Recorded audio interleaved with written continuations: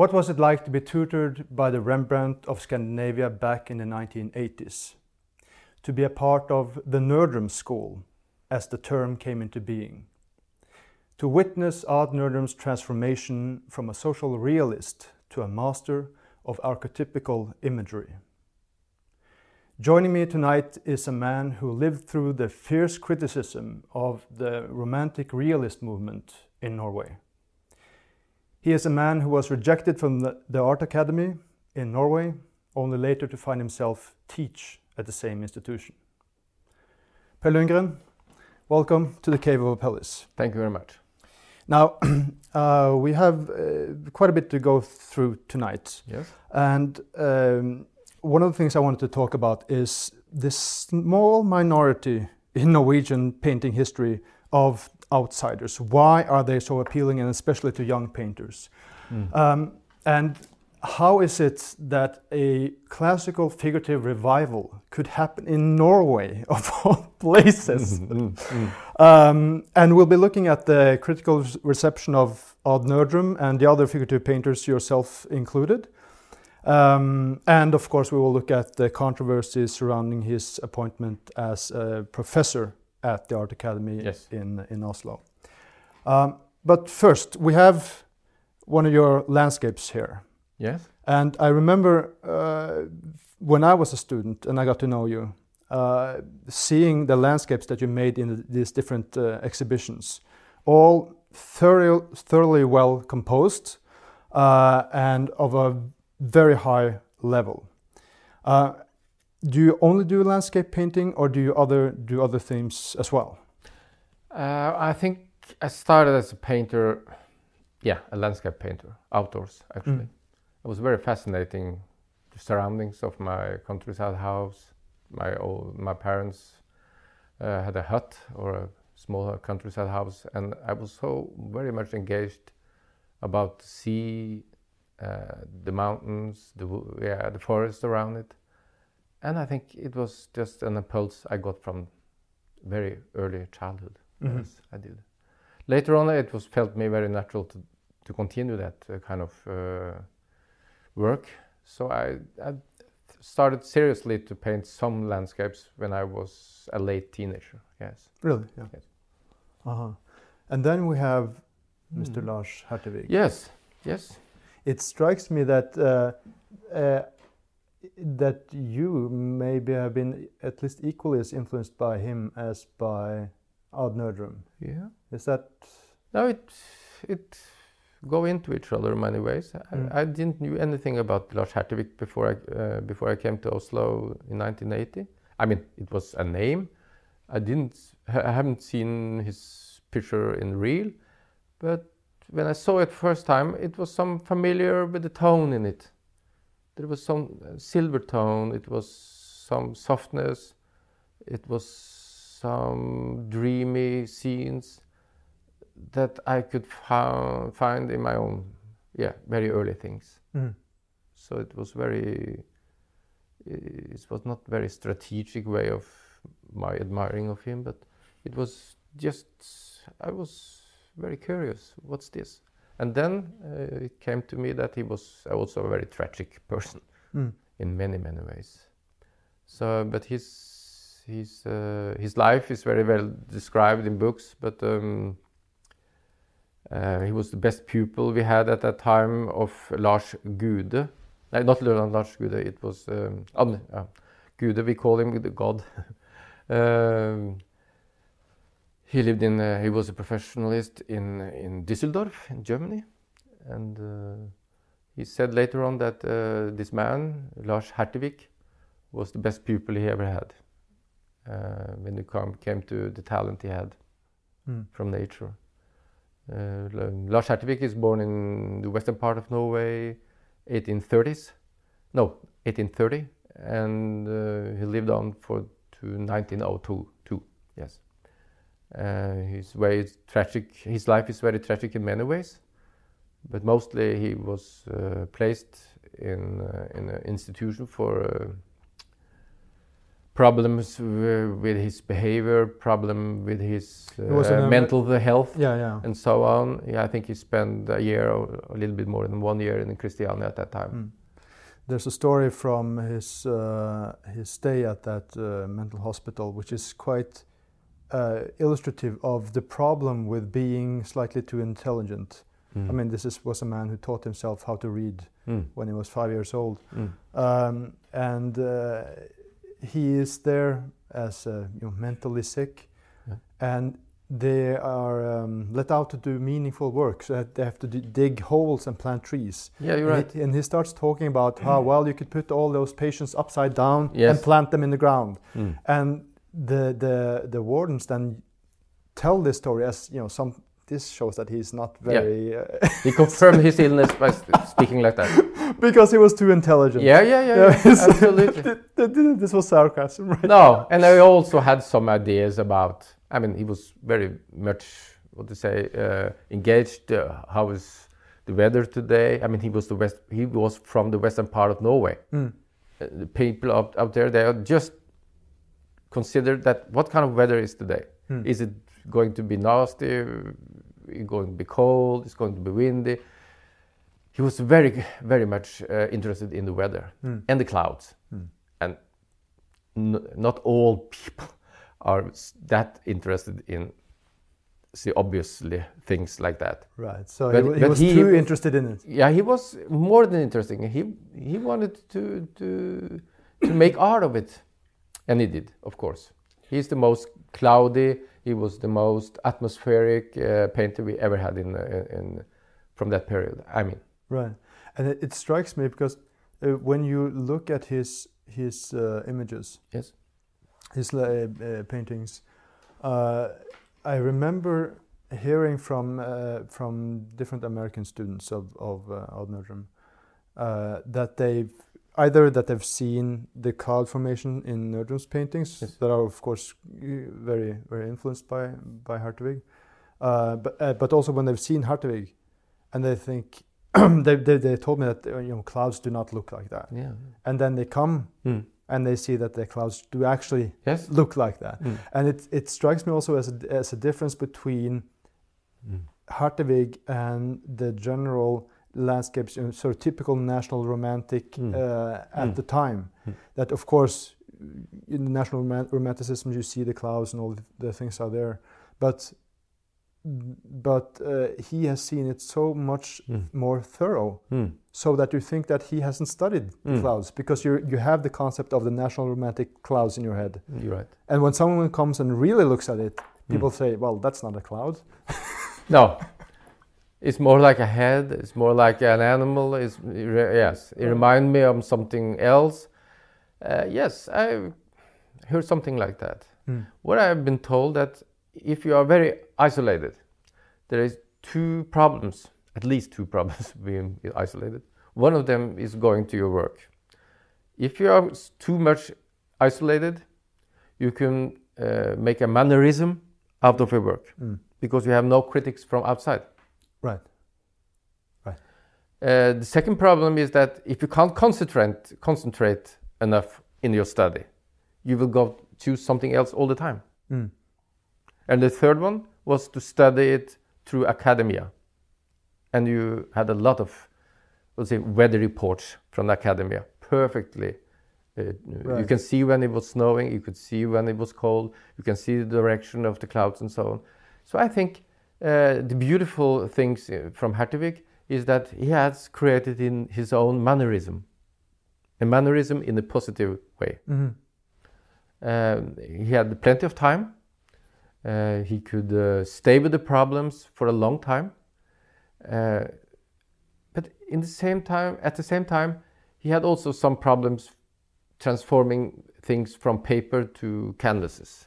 You can see easily that if you had a lot of sketches, beautiful drawings and so on, but to lift it over to oil painting and so on, he had some problems with that. But in the end, he had a small production. He could concentrate for years with a motive, and that's what we are looking into. And there's one thing I'm thinking about when it comes to, of course, this is the modern art way of thinking that you shouldn't follow a recipe. Yeah. But the problem is not that that you follow a recipe, but that you don't use the recipe as a basis to study nature. Yes. And I think that is what separates Hertervig from the others, that he used that the recipe that he learned, but added empirical study. Yeah, you're right. A great deal of his production is just something he tries out. He had a lack of supplies, equipment and so on. Brushes, for instance, he made them himself. He wanted to explore the medium in his way. And once again, I think have been told by the professor in Düsseldorf that he was talentful. I think that gave him a kind of burst through his problems. I think he could easily go back and paint a more traditional painting of a sea, cloudy morning, cloudy evening, and so on. But the mystical things he wanted to serve us, to give us, that was what we are looking into when we see his painting today. Yeah, it's not like this. It's not like this. It's something very separate but close to, and it's Hertervig. But in the end, the most mystery about this man is painting, of course, but also don't exist any kind of photo of this man. There is no exact words or things that are written from his pen. It's lying there in the fog. Right. Very much. And it was said, or I think I read it somewhere, that when he was suffering from cancer in his stomach, they came to take a photo of him. But at this 2 days before, they had cut off his beard, and he was so negative, and so he was not happy about it. So he just turned around and showed them his back, and there was no photo taken of him. So the only thing we have left of his story, or his point of view, if you wanted to call it that, is the painting, his tries, his fantasy. And he dies 72 years old, not finished. The same with Kittelsen, they were not finished. Their project could go on for at least 50 years more. Right. But they died too early, and their project took place for a short while, and the story is too short. Yes, their story. And when it comes to Hertervig, one thing that strikes me when you see how he faced the situation that he ended up with. I mean, after his breakdown or whatever happened in Düsseldorf, he was, 25? Yes. He comes to the mental hospital, and afterwards he's socially completely eradicated. Yes, yeah. And that's when he makes his real masterpieces. Yes. I mean, I do believe it's the old pine trees that Nerdrum has referred to as the Mona Lisa of painting. So it's not just a question of, in a Norwegian context, fairly good work. It is on a world historical level, solid work and among the best within landscape painting. Absolutely. He had it. He had everything you ask for when you come to this skill. I think he picked up easily what went on in Düsseldorf. I think he took the essence there. You can find fragments here today, and you can find fragments of his landscapes here and there, but you can't find any exact place where he painted something from. So he condenses these images and makes into, because I remember going to you have the famous Borg Island. Yes. That he painted, And when you come and see it, it looks completely different. I mean, he's cut off like half the mountain. Oh, it's a very big disappointment because you are expecting, something extraordinary there, and it's just a spot in landscape. So he is editing and working as a director and as a what do you call it when you do the scenery and the theater, all of this designing the whole stage when he creates these stories, and it's so amazing. I mean, I always think about that. I mean, you can always be a bit sort of down about this difficulties with selling and these things, but then when you think about Hertervig, things get into perspective. Yes, this is a man who is completely eradicated socially in a town no one's ever heard of, in a country where no one has ever been, and he makes the Mona Lisa of landscape painting in that situation. Yes. That is an amazing feat. And if you're ever depressed about not having a big enough studio, imagine the prospect of 25 going up and then suddenly ending up living in a little attic room with your father and painting there. It's 5 meters to 2. Yeah. I mean, it's it's an unbelievable story about him and his father living there. Yeah. They had a kind of touch with this Quaker movement. Yeah, they were Quakers, yes. Right. And a lot of people try to understand what's the meaning of the Quaker, and could Lars Hertervig have been in touch with some ideas connected to the Quaker and so on. A lot of people have tried to figure out if he was the inner light painter in many ways. So because they were believing the Quaker movement, they were believing or were told that the inner light was so much, very much important for every human being. Because if you have the inner light in yourself, you can prevent the darkness to come into your soul. Your soul. Yes, the devil is in the darkness and so on.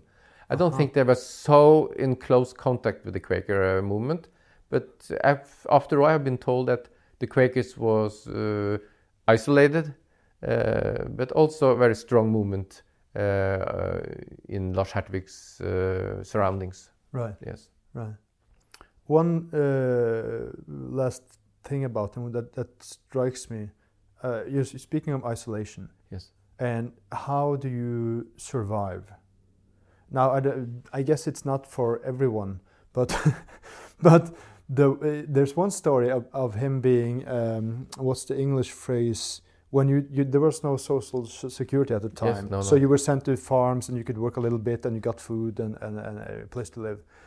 And he's out painting and they're coming to fetch him to work, to do some logging or something like that. Yes.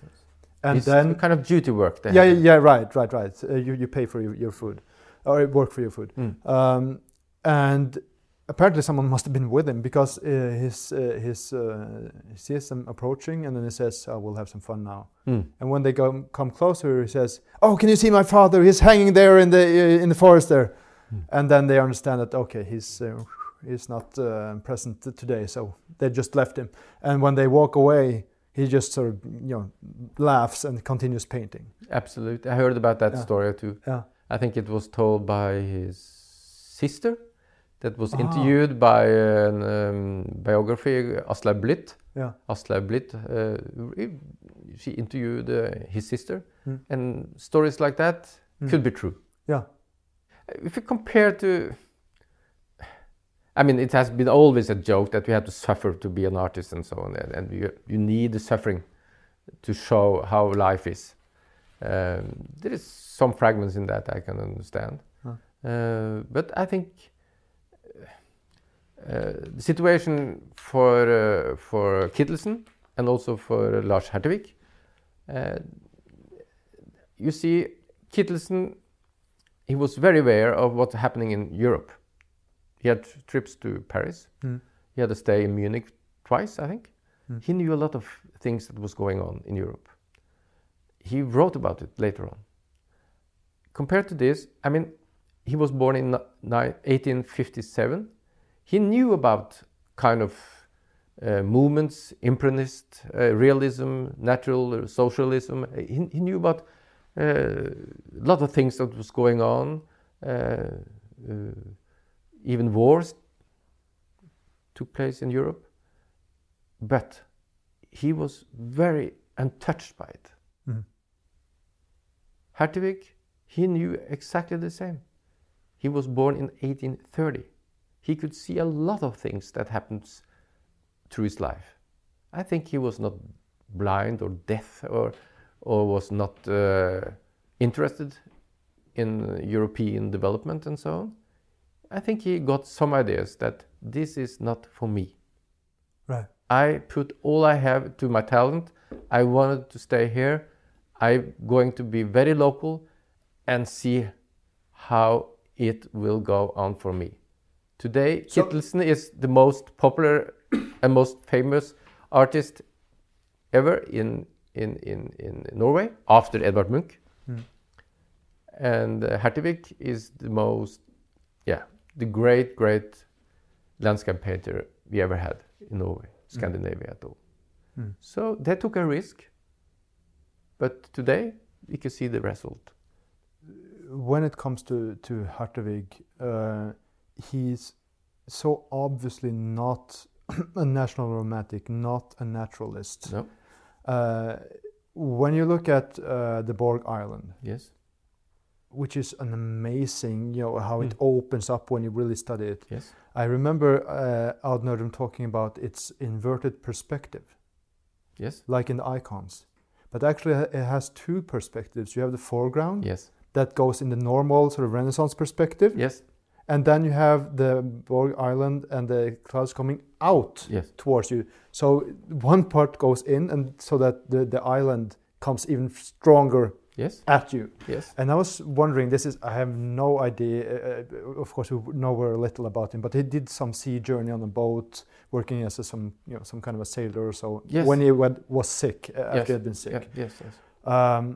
And apparently they stopped in London, but they were in England. Okay. Do you think he might have seen something by Turner or Leonardo even? Because this idea of inverting the perspective, where does it come from? Because it's emphatically not Norwegian, not national romantic, not naturalist.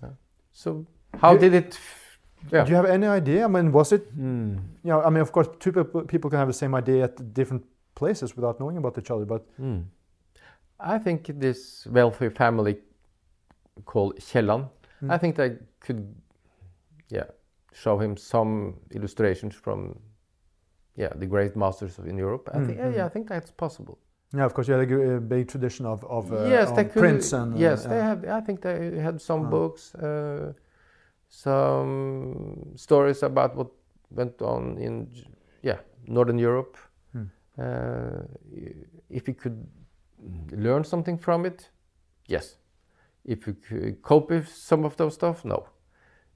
I think he took a drop here and a drop there. And I think mostly that he was so isolated that, and as I said earlier, I think he had a kind of mannerism that's the only thing he could trust in, mannerism, to stay on these roads. And Turner, I think he also went into kind of mannerism. You can easily see it from 10 meters that this is a Turner picture, no doubt. I think it's a result of isolation at all, that there is a mannerism in it. But if he had seen an original painting of Turner, I don't think so. No. I'd be very surprised. I have no idea, but it was just an intriguing thought. Yeah. Yes. But then, of course, there is also Edvard Munch, you mentioned. Yes. And he is that's the strange thing about the Norwegian tradition, that you have. Well, I'm not so sure about Kittelsen, but at least Munch and Hertervig, together with Odd Nerdrum, are the only really old master painters in Norwegian tradition. I mean, you have. Not bother the viewers with too many Norwegian names, but you have these 1850s, 60s painters that learned academic style, which is an echo of Caravaggio, you could say. Yes. But then that sort of just stops in the late 19th century. But these, especially Hertervig and Munch in the 19th, 20th century, have that drama, they have that pathos. They have. I think if Kittelsen had achieved more free time for himself, I think he could create more dramatic stuff than he did. I think he, in many ways, he came into also a kind of mood because of his illness, that he wanted something the very opposite of drama, silence, softness, calmness, calm, see no waves. I think he had so much pain in his body, and he was a very sensitive man. So I think he went more and more back to this calm, contemplative motives. There is a story that Edvard Munch, wealthy man, wealthy artist, very well known, came to Bergen, and saw one of Kittelsen's work. This white horse coming up during the nighttime, full stretch, and he admired it. He said so. He admired that piece. And if he had bought it, it would be a sensational act from him that Kittelsen could live for many years.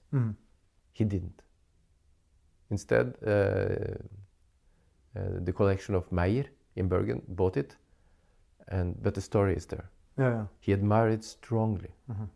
He said so, but he couldn't dare to buy it. And I leave it there. Okay, so we're sort of coming back to where we started, or approaching sort of the 1960s again.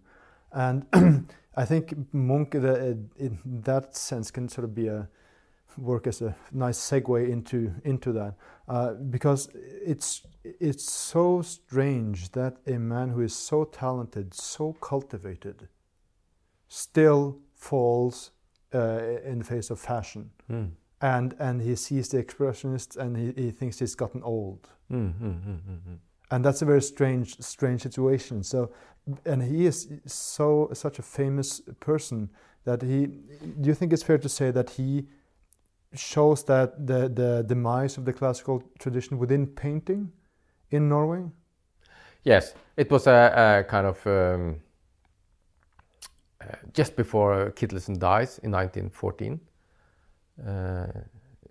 It was a kind of end of an era. It was a story that went on. What are Norway, the academical part of Norway, going to choose? The German narrow school or the French, what do you say, more loosely, more style? And it was very close, but they went for the French mannerism, modernism at that time. It was one or two professors that could tiny French, and then they were giving the lead role in the academia in Norway. Because of this, they could speak French and they understood what went on in Paris, and they were dominating the whole picture, the scene. I mean, in Oslo at that time. So when Odd Nerdrum, born in '44, came into this French style, the French province modernism everywhere in Oslo, I think it was quite a shock. Yeah, that was the biggest contrast they ever seen. I mean, he was asking for something completely else. They were serving vegetables, but he preferred meat. And you see, then you have to go to another restaurant, or you have to choose your menu here, or you have to eat what we have in this restaurant, and that's only French fries. Okay, And the conflict, I think it was from the very moment he went to the academy at that time, and he was frustrated. And I also think that the teacher were very frustrated too, because they couldn't give him what he asked for. So walk us through that, because then I wanted to talk about your time with Nerdrum with the 80s and the changes that happens with his production there. Yes. But we're sort of going chronologically here, so let's stick with the 60s and move upwards. What was the reception of Nerdrum? Yes, it has been told. I don't know exactly what happened, but it was told that it was a conflict between his style, his personality, the time, the institution, the criticism that went on in the newspaper. It was a conflict everywhere. At the same time, it was declared that conflict, it was perfect for the evolution of art.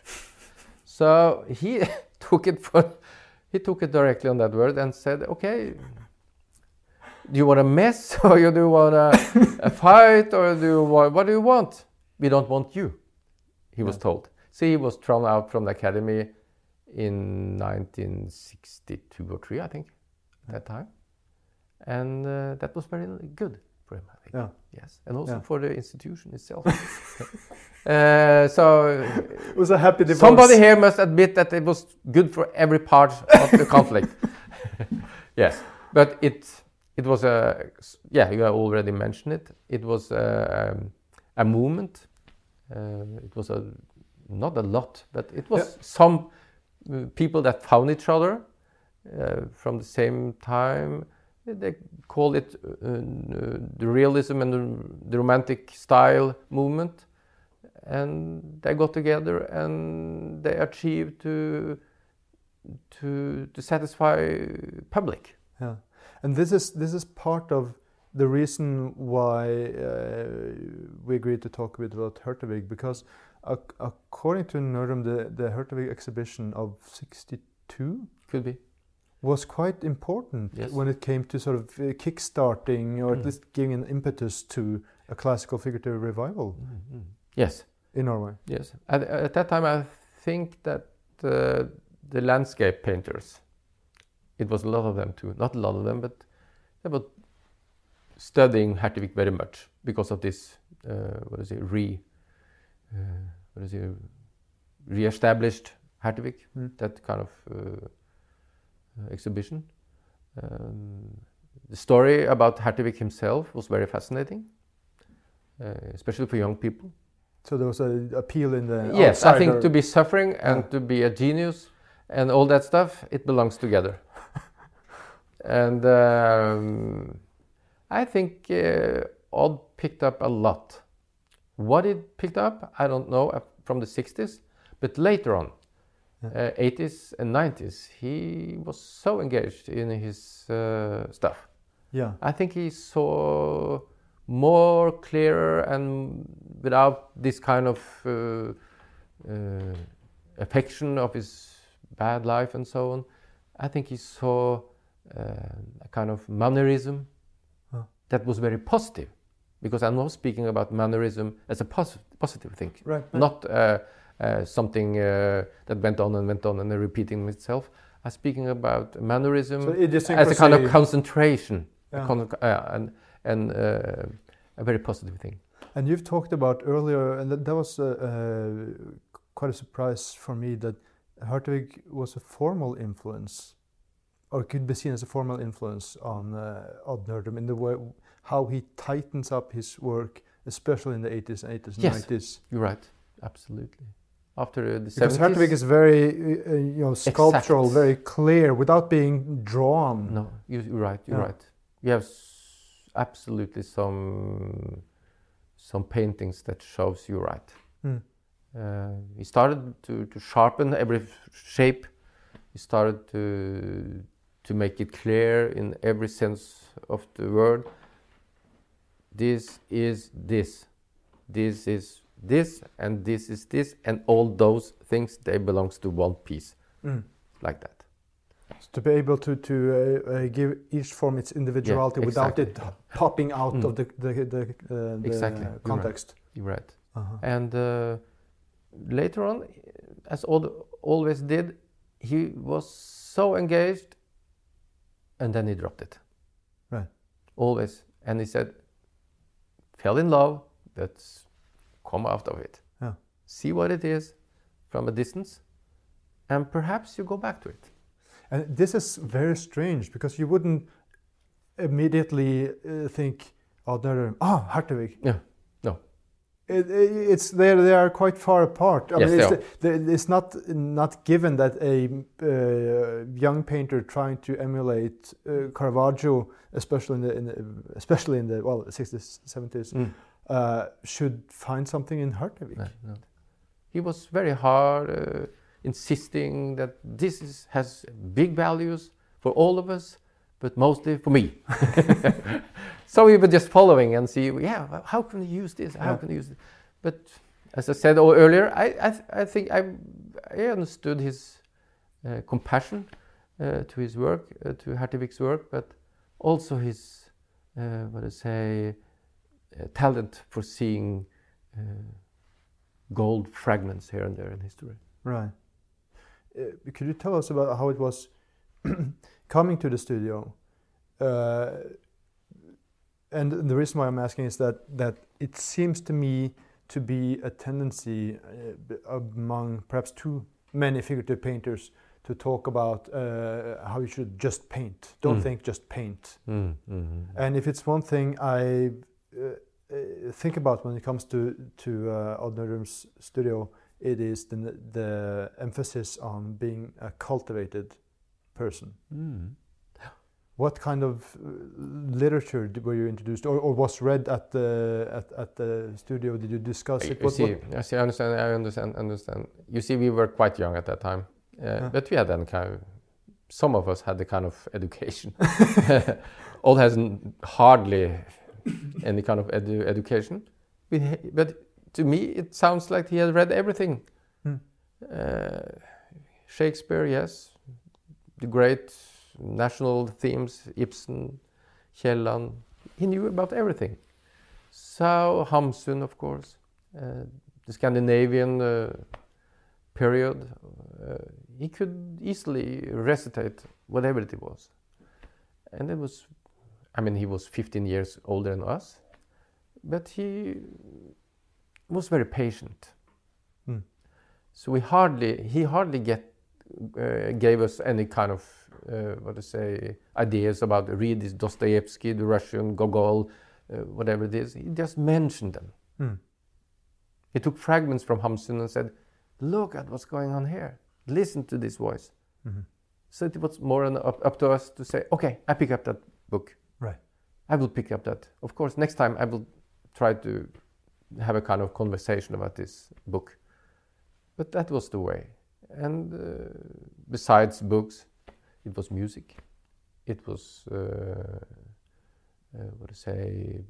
we took trips to Italy, Holland, Sweden. So being in the Nerdrum school, that means it was not a school in the ordinary way. It was a very free, 24 hours a day school. It was, and he took us to many, situations that we normally wouldn't join. We met people on a certain level that he said, I know them, they're not my friends, but I know them, speak with them. People from the film industry, people from theater. Yes, they all came to us through Odd. That was the Nerdrum school. He used his position. I have no position, he said. Can't be true. People came to his life, and they came also to us. So they came to school. Our school. Right, and there was one specific review where the Nerdrum School was coined, right? Came into being. Oh yeah, you see, yes, why not? You say Nerdrum School. Oh, it's very touchy to have a school. I mean, yes, why not? You heard about the London School. That was very positive. It was a sensation. We heard about the so-called French school from the very start of the 19th century. Odd said clearly, I have no students at my school. I have assistants. That's something else. Yeah. And he was very, very precise on that. I have no students. I have only assistants. So he took us to the television and declared, this is Nerdrum School. We presented ourselves as a kind of mixture between students and assistants. And later on, it was presented as in 1986 as the Nerdrum School exhibition. And the critics said, you know for sure, every school is a boring one. But when they opened the so-called London School exhibition at Astor Family Museum, they were so excited. Right. Yeah. Okay. So we just laughing about the whole situation. It was a kind of mob. That's all. Right. That stood for this criticism. And in the end, what's the academy? That's a real school. Yeah. Yeah, that's a real school. I mean, and they were all trying to belong to all the values that this school could give them. There was a struggle to convince themselves that I am a part of this academy. That's a school. That's a school. This is a good reminder of what we were going to talk about before we came to the 80s. Yes. The reception of Odd Nerdrum's work. I mean, I've written about this myself. Some of these adjectives that were used from the very beginning. Yes. And I went through it quite quickly just before we met, and I don't know how much time we shall use on this, but you can imagine being criticized throughout the years with the following: being theatrical, sentimental, melodramatic, pathetic, monumental, eternal, banal, tragic, seductive, museum-like, carnival, salon-like, old masterly, a virtuoso technique, schematic, mechanical, basing yourself on effects, making pastiches and imitations, etc., etc., etc. You have something to add to that? I can just confirm that those nasty words, some of them are true. And it's very attracting for young people. Yeah. Yes. That many adjectives. Yeah. Yeah. Young people, they want adjectives all the time. So come on with them. So I think Odd he's hardly read criticism. No, the critics was just some lunatics. He dropped it easily. I saw it when he picked up a newspaper after an exhibition opening. He just look at the photo. Yeah, the photo is okay of the picture. That's good. And there was a small text here and there. Okay, drop it. He didn't read it. No, he was told what's in it by others, but he hardly read it. Right. And but I think this is given what you're saying there, this is also perhaps something then to emulate, to not go into what the critics say and be totally overwhelmed by it, because you will be able to work. I mean, if you have a dog yelling at you, you don't stop there and try to, what do you want, dog? I can't understand you. It's not me. It's something, I'm kind. You don't speak with a dog yelling at you. You just leave it. You just leave it. I mean, he knew for sure that those kind of adjectives, they couldn't put him down. Yeah. No, it couldn't put his work down. Right. He would just stay on those roads, paint, hard working, and then in the end, the criticism will not be quiet, but people will perhaps change their point of view later on. So his project is more than one man's lifetime. It's going to be the future for many, many critics after this. And that's the whole project. It's saved in many ways in that way. You never know what's coming up. The criticism is a delirium for a short period. And this, I guess, when you look at what he did in the 70s, in the so-called social realist time, for example, this painting called The Meeting. Yeah. They're in sort of 70s clothing, but the eyes of that woman is not 70s. No. And the passion of Andreas Bader is not 70s. No. And I guess that's one huge benefit from thinking on a much grander perspective. Yes, sir. That you are not, for example, in this specific case when you're talking about criticism, you are not weighed down, or at least not destroyed by it, because you have a greater view of the point of your work. The project is absolutely bigger than just for decades. Right. Yeah, it will continue. Right. Yes. Yeah. So I think a lot of painters would really take that to heart and be really affected by it. I mean, yes, normally. To the detriment of their work. Yes. I think especially young people are very fragile when they come to criticism. Absolutely, and it's hush people living from be a critic. They have no responsibility. I read a lot of it, and it's so it's so dominated. The criticism is so dominated by the common sense from its time. Yeah, consensus. Consensus. Yes, also common sense also among critics. They have their own language. They have their favorites. They prefer this and that, and suddenly they just are lost because the painting is still there. I mean, odds. Yeah, you mentioned the meeting, the painting, the meeting. It has fragments from many periods, strange periods. The clothes, the touch of the skin. Their eyes, you mentioned it. It's free from time criticism. Can't use local time to make a critic even of when that. Even when he was a social realist, so-called. So-called. Right.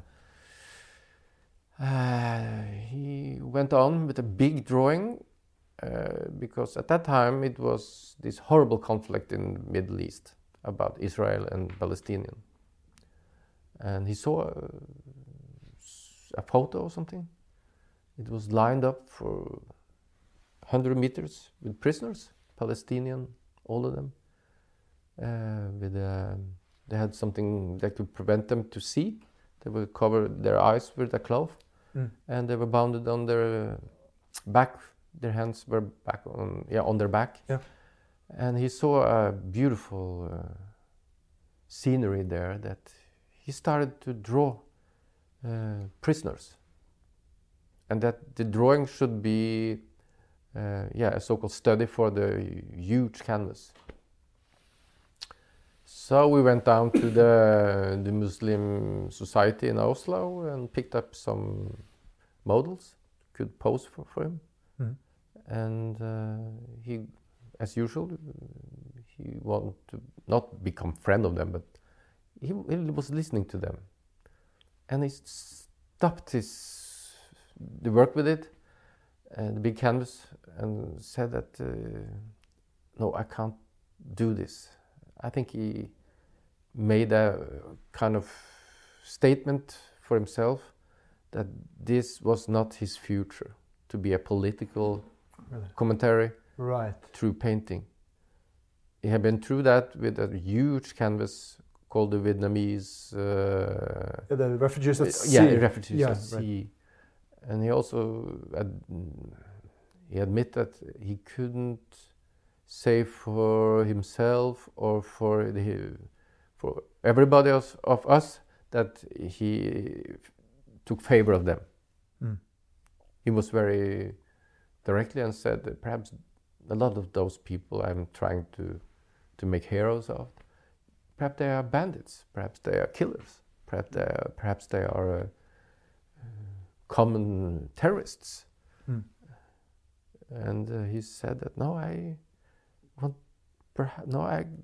I'm trying to get out of this. No, I wanted to find something new. So now we are back after an exhibition in New York, 1982-3, and he came back, started one more time, his last effort to make a social realistic painting. He put a Negro into a motive, and half naked, and he became more and more naked, and this desperate Negro man, he was suffering from a hit from... In the motif? Yes, absolutely, right. Very dramatic. And then day by day, he said to himself, no, this is not going to be New York Commons. This is going to be on something else. And he took away everything that he could find in the picture, the last fragments of the clothes, and opened up the landscape and said, let's get out of it. If there is problem in your life, get out of it. If there is harassment in your life, get out of it.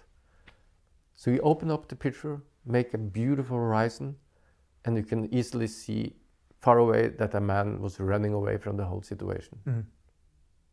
That could explain his his point of view. You have to decide yourself if you're going to suffer of harassment, or at least don't be a terrorist yourself. You have to take action here, leave the situation, seek the nature, seek the totality. And then, for a sudden, it opened up. It's almost like a recapitulation of I didn't Hertervig then. Yeah, it was just he just leaving the contemporary time. Yeah, he just opened up, take away all the fragments from our lousy time, and put the humans clearly, primitive or not, naked, half naked, put it into the eternity, and see what happens. I have this book here on the Persian landscapes. Yes. Which was one of the sources. Are there other things that influenced in that time? First of all, I do think I remember exactly that small book he picked up. He picked up fragments here and there, spots here and there, and he used it for his own purpose. That means where he could fit in. He never copied something from books.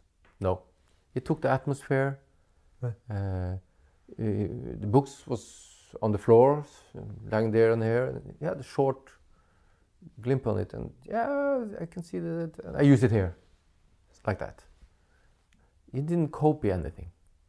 No. If he wanted to have a so-called support from a photo, you could never see it directly. You can never recognize that he took exactly that fragments. And the project was the motive, the idea, and the surroundings, the landscape and so on, should but it should fill out the whole idea.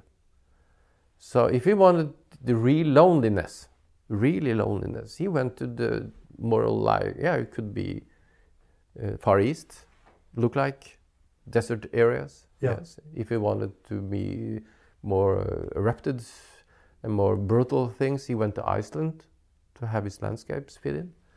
And his so-called harmonic paintings for the summertime, he went to the coastline of southeast Norway, found them there. Yes. Right. He could choose. He could find them everywhere. It was a book I gave to Odd in 83, 84. He already started on his new style, his new ideas. This book was made by the Swedish author called Per Christian Jersild after the flood. My uncle gave it to me and said that I think, can you give this book to Odd Nerdrum? I don't know him, but I think this book will be interesting for him to read. I gave it to Odd, and he was finished with that book after 2 days, perhaps one night, I don't know. And admit that was a kind of opening. Mm-hmm. But again, it was nothing to illustrate in that book, right. But it gave it a kind of opening. To me, it was just an ugly book about a desperate bunch of people in the Baltic Sea after an atomic catastrophe or whatever. It was just the essence of a world trying to find a kind of harmony, a desperate search of harmony. But it was an impossible thing to achieve. So they sort of ended up in what is called the natural state, nature state, or... Yes, I mean, I think that book of Jersild, the Swedish author, I think it gave an opening. And that was he was open himself for an opening. He was very hush on people that was trying to tell him how to paint, what to paint, and so on. But this time he said there was something fascinating in this world. I don't think he read anything else of Jersild, but just exactly this book after the flood. It seems like there were many sort of gateways into this new world. Yes. Suddenly he's sitting in an airplane on New Year's Eve, and he sitting there on New Year's Eve somehow makes him understand that time is completely meaningless because when you're in outer space. Yes, I understand. So I guess that's what happens to him. I mean, I think when we're sitting here, if we suddenly should shoot, 5 million miles straight up and stand still, and someone gives you a push, you start turning, and then they ask you to say, well, where's forward and backwards, yes, and upside and down, and left and right. It can be anywhere. Yes, but I think it was a radical change. Beginning of the 80s. I think it's he starting to read more generally literature about the Germans' philosophy. Mm-hmm.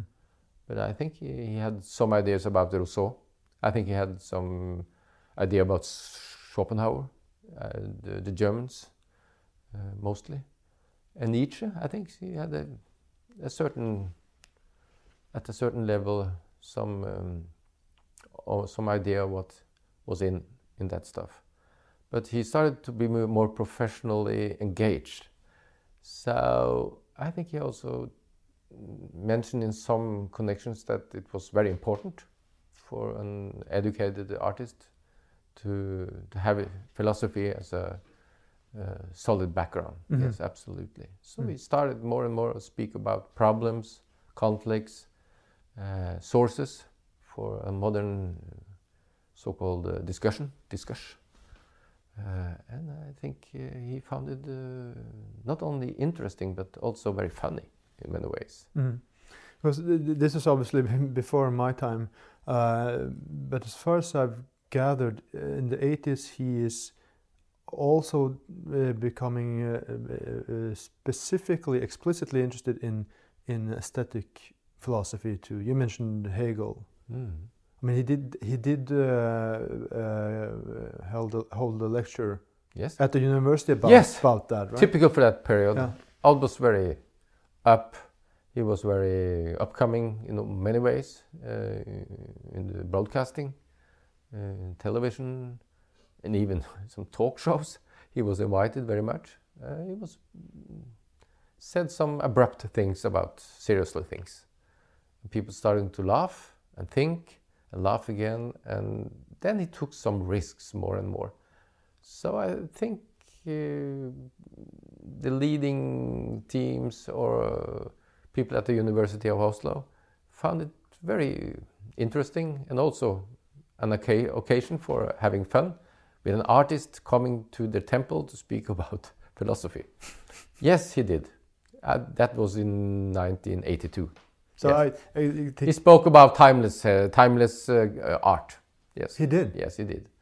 And of course, it was very apocryphal stuff to bring to the university that was so clearly educated in one school.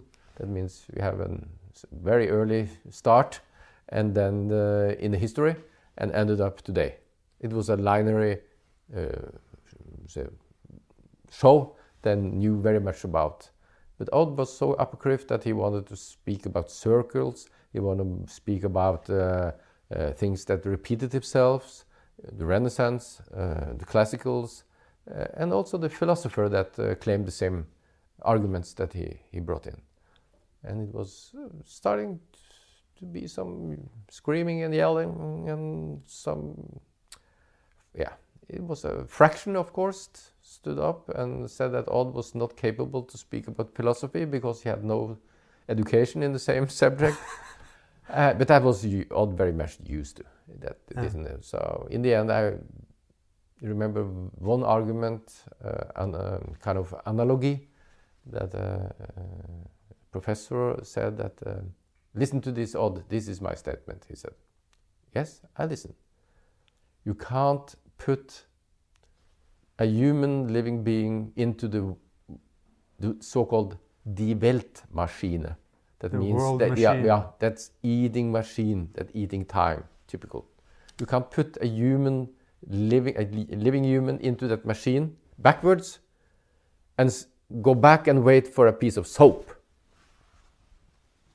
I think Odd was not that curious about Immanuel Kant, but he stayed with the more classical ones. I think. Mm-hmm. I think Aristotle was a man for his life.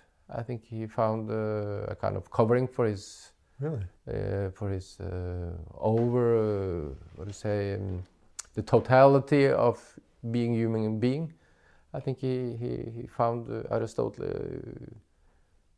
could fit him very well in many occasions. Because it was so interesting that you mentioned it. I wasn't aware of that he was concerned with Aristotle at the time, but I I do know this specific lecture that you're referring to.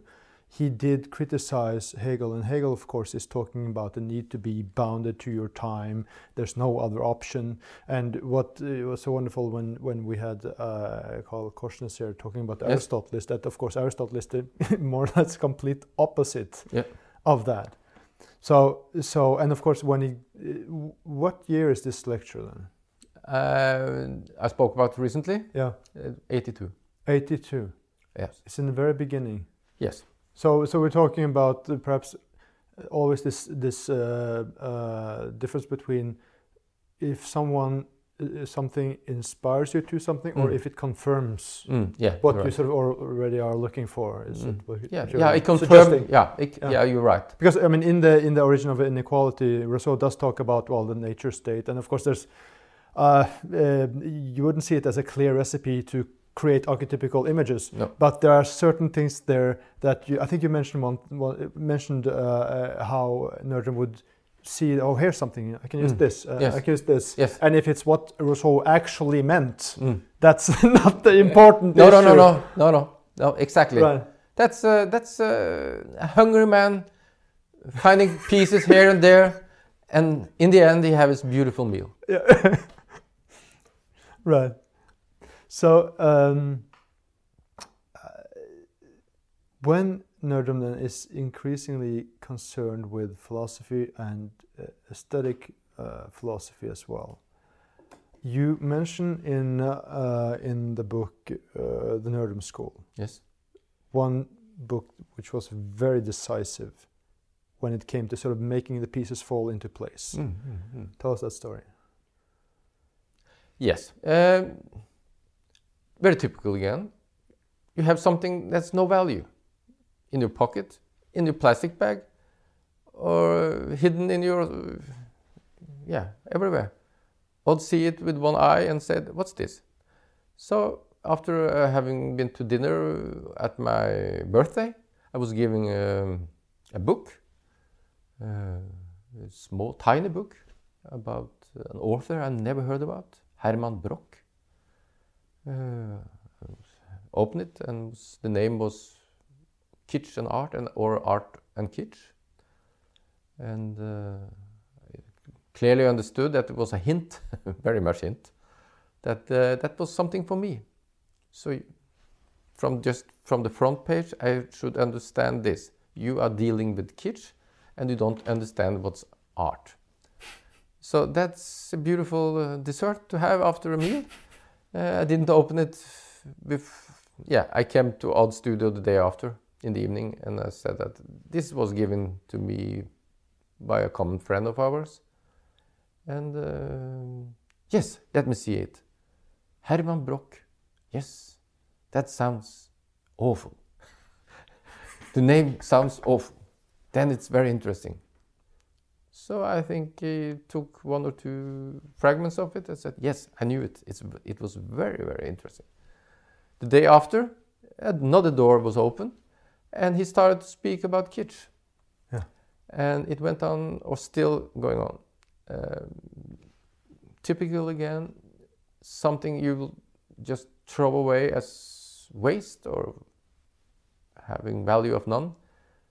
He creates huge story, important things for his own, for his art, and for his colleagues.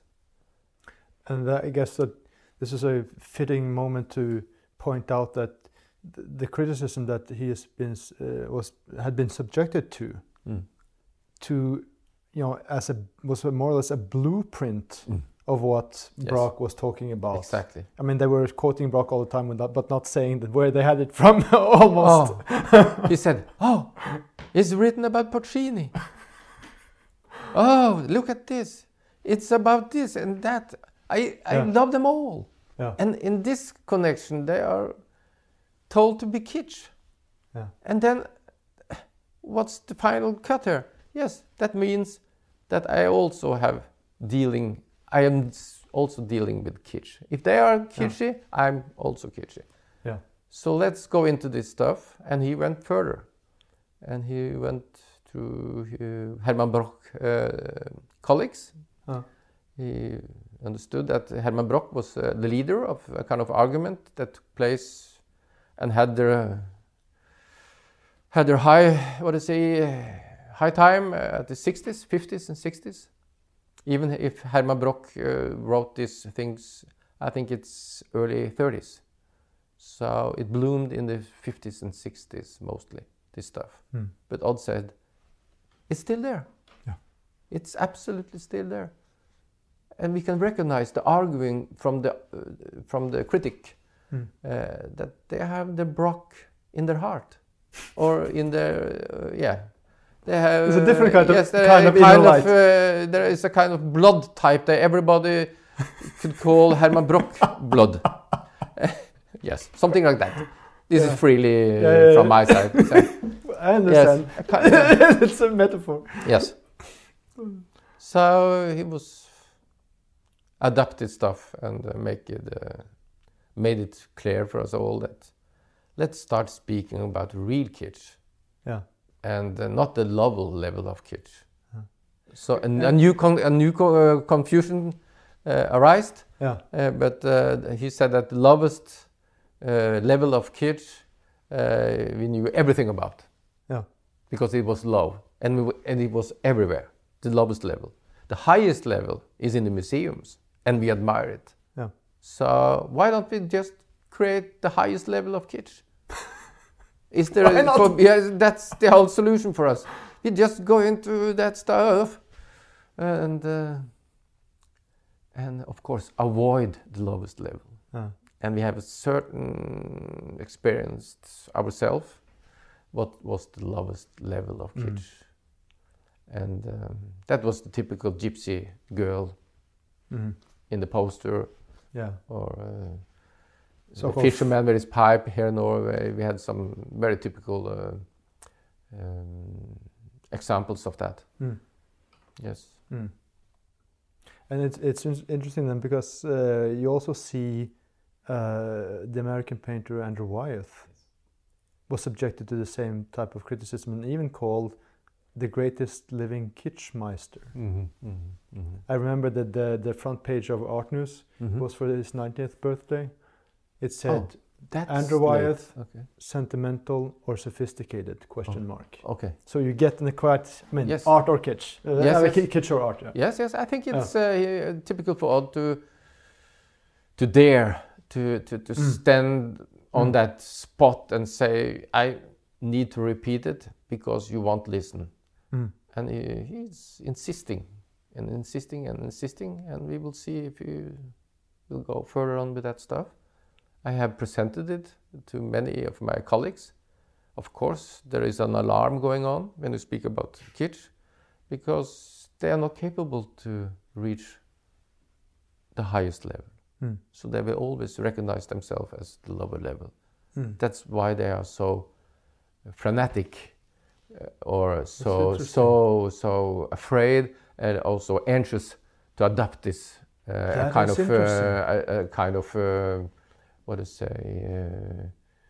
theory about kitsch. And I understand them in a certain way. But that's so interesting. Yes. And it's so strange too.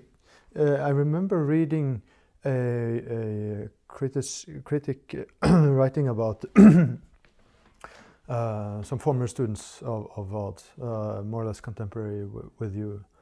And the treatment that they get are, as it is now, is, something of very low level. Yes. So in terms of social stature, there shouldn't be a great loss to go over. No, it could be or should be, or it should be a kind of solution for some people, yes. It could be also the way to dominate your own life. I mean, you can change your values, you can declaim them, you can say that I'm dealing with this, and I won't go to this argument because that's not my world at all. I stop here. This is my domain. This is my stuff, and I create my own borders. When you engage with these things, you become more conscious about what you do, why you do it. Yes.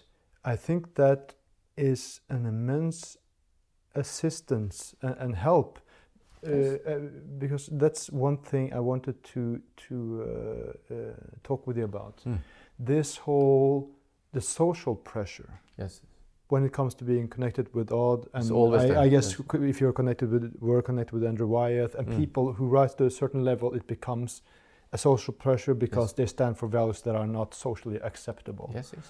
And I think you, as well as I, have seen not one or two, but perhaps more examples of people going to Odd, to stick to Odd Nerdrum, and then they think that this is the place, and then they think with their social antennas, and they understand that they were wrong,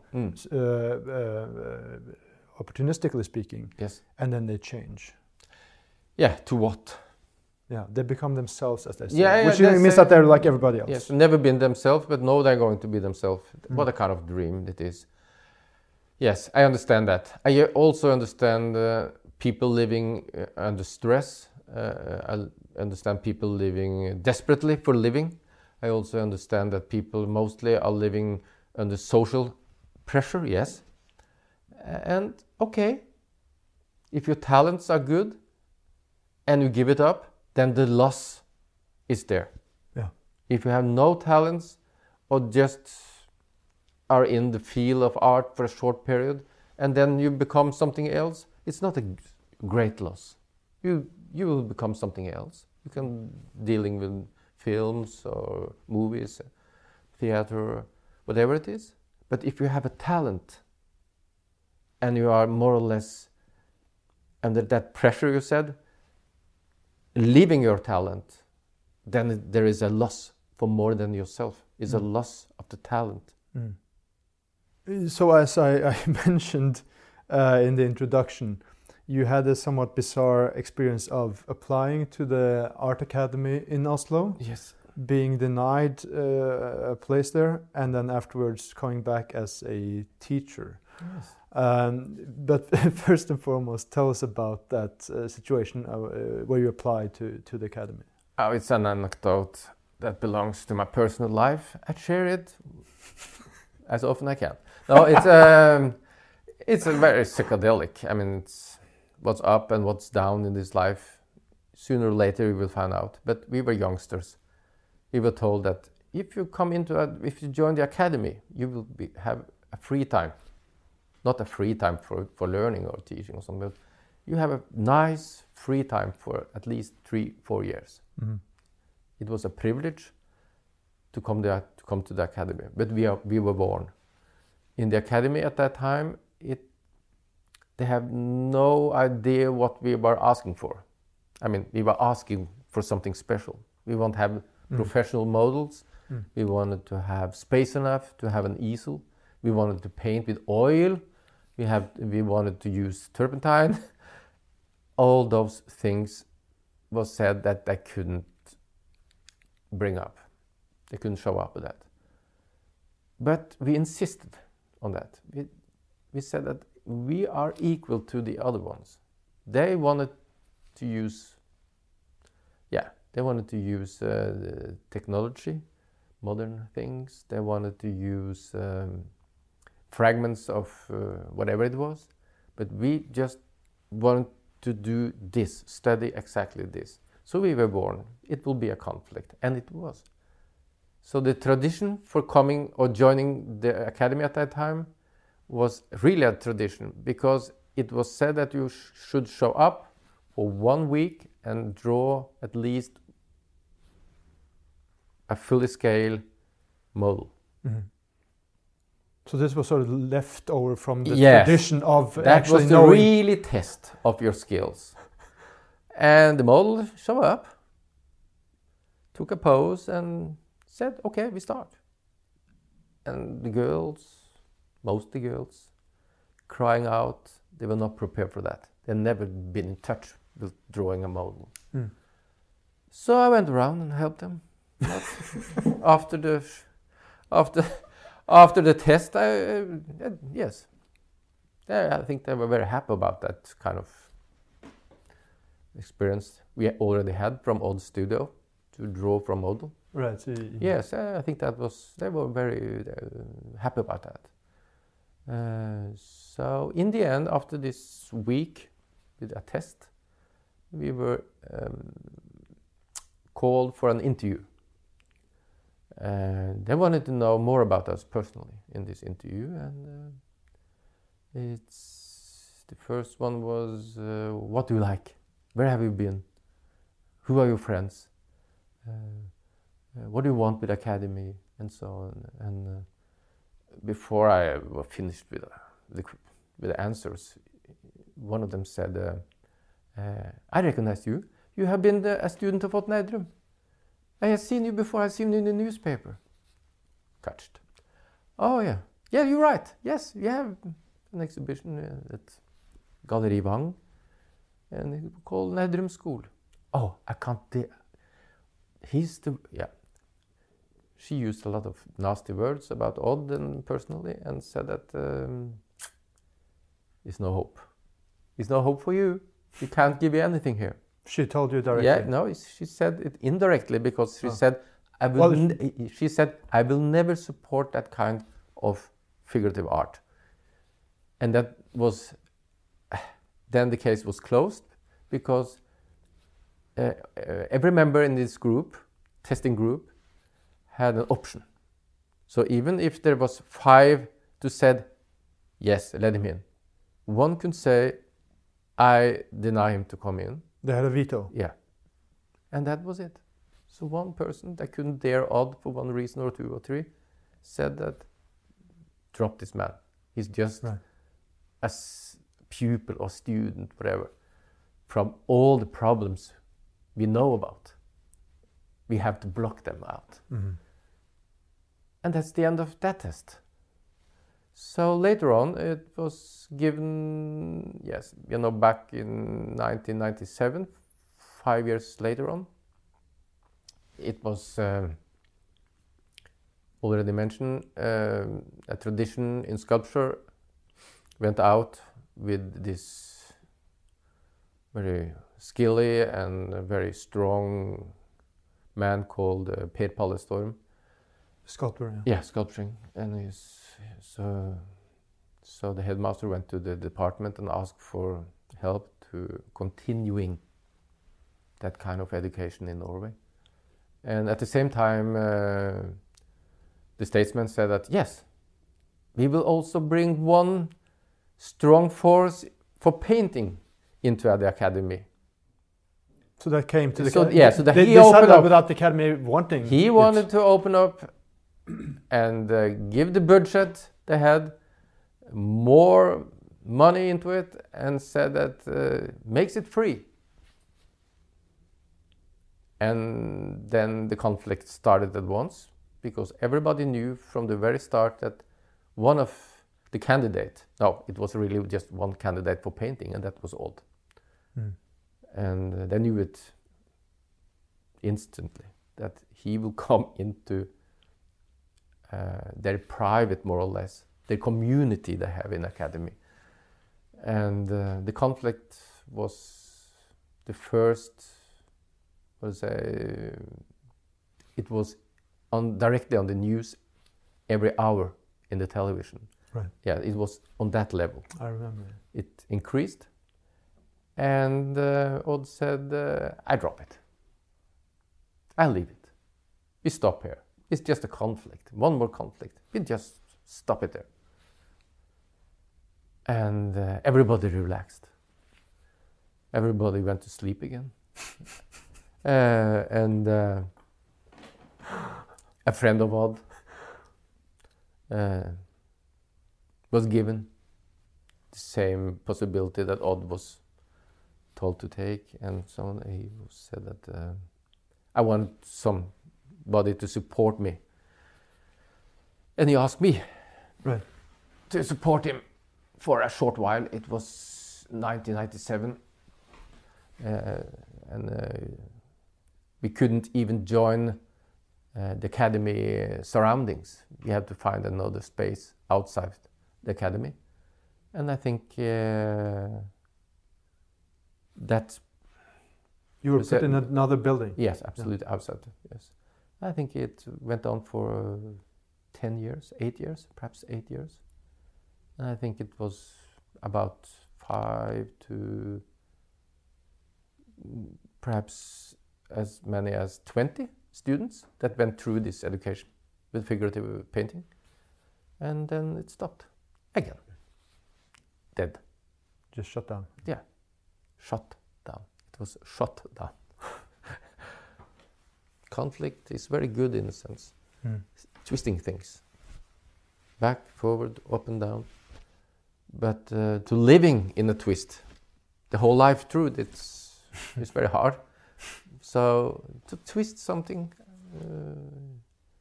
it could be fruitful for your own life. It could be...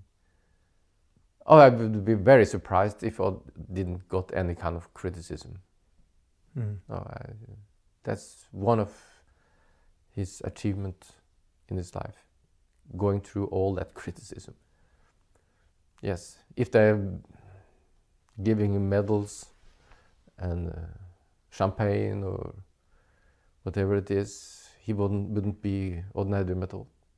I think there's this story about Donatello coming to some city where he was celebrated to the point where he just had to flee. Yes. Exactly. Yeah. Every way of thinking has its borders, has its limits, created by yourself or put on your life from somebody else.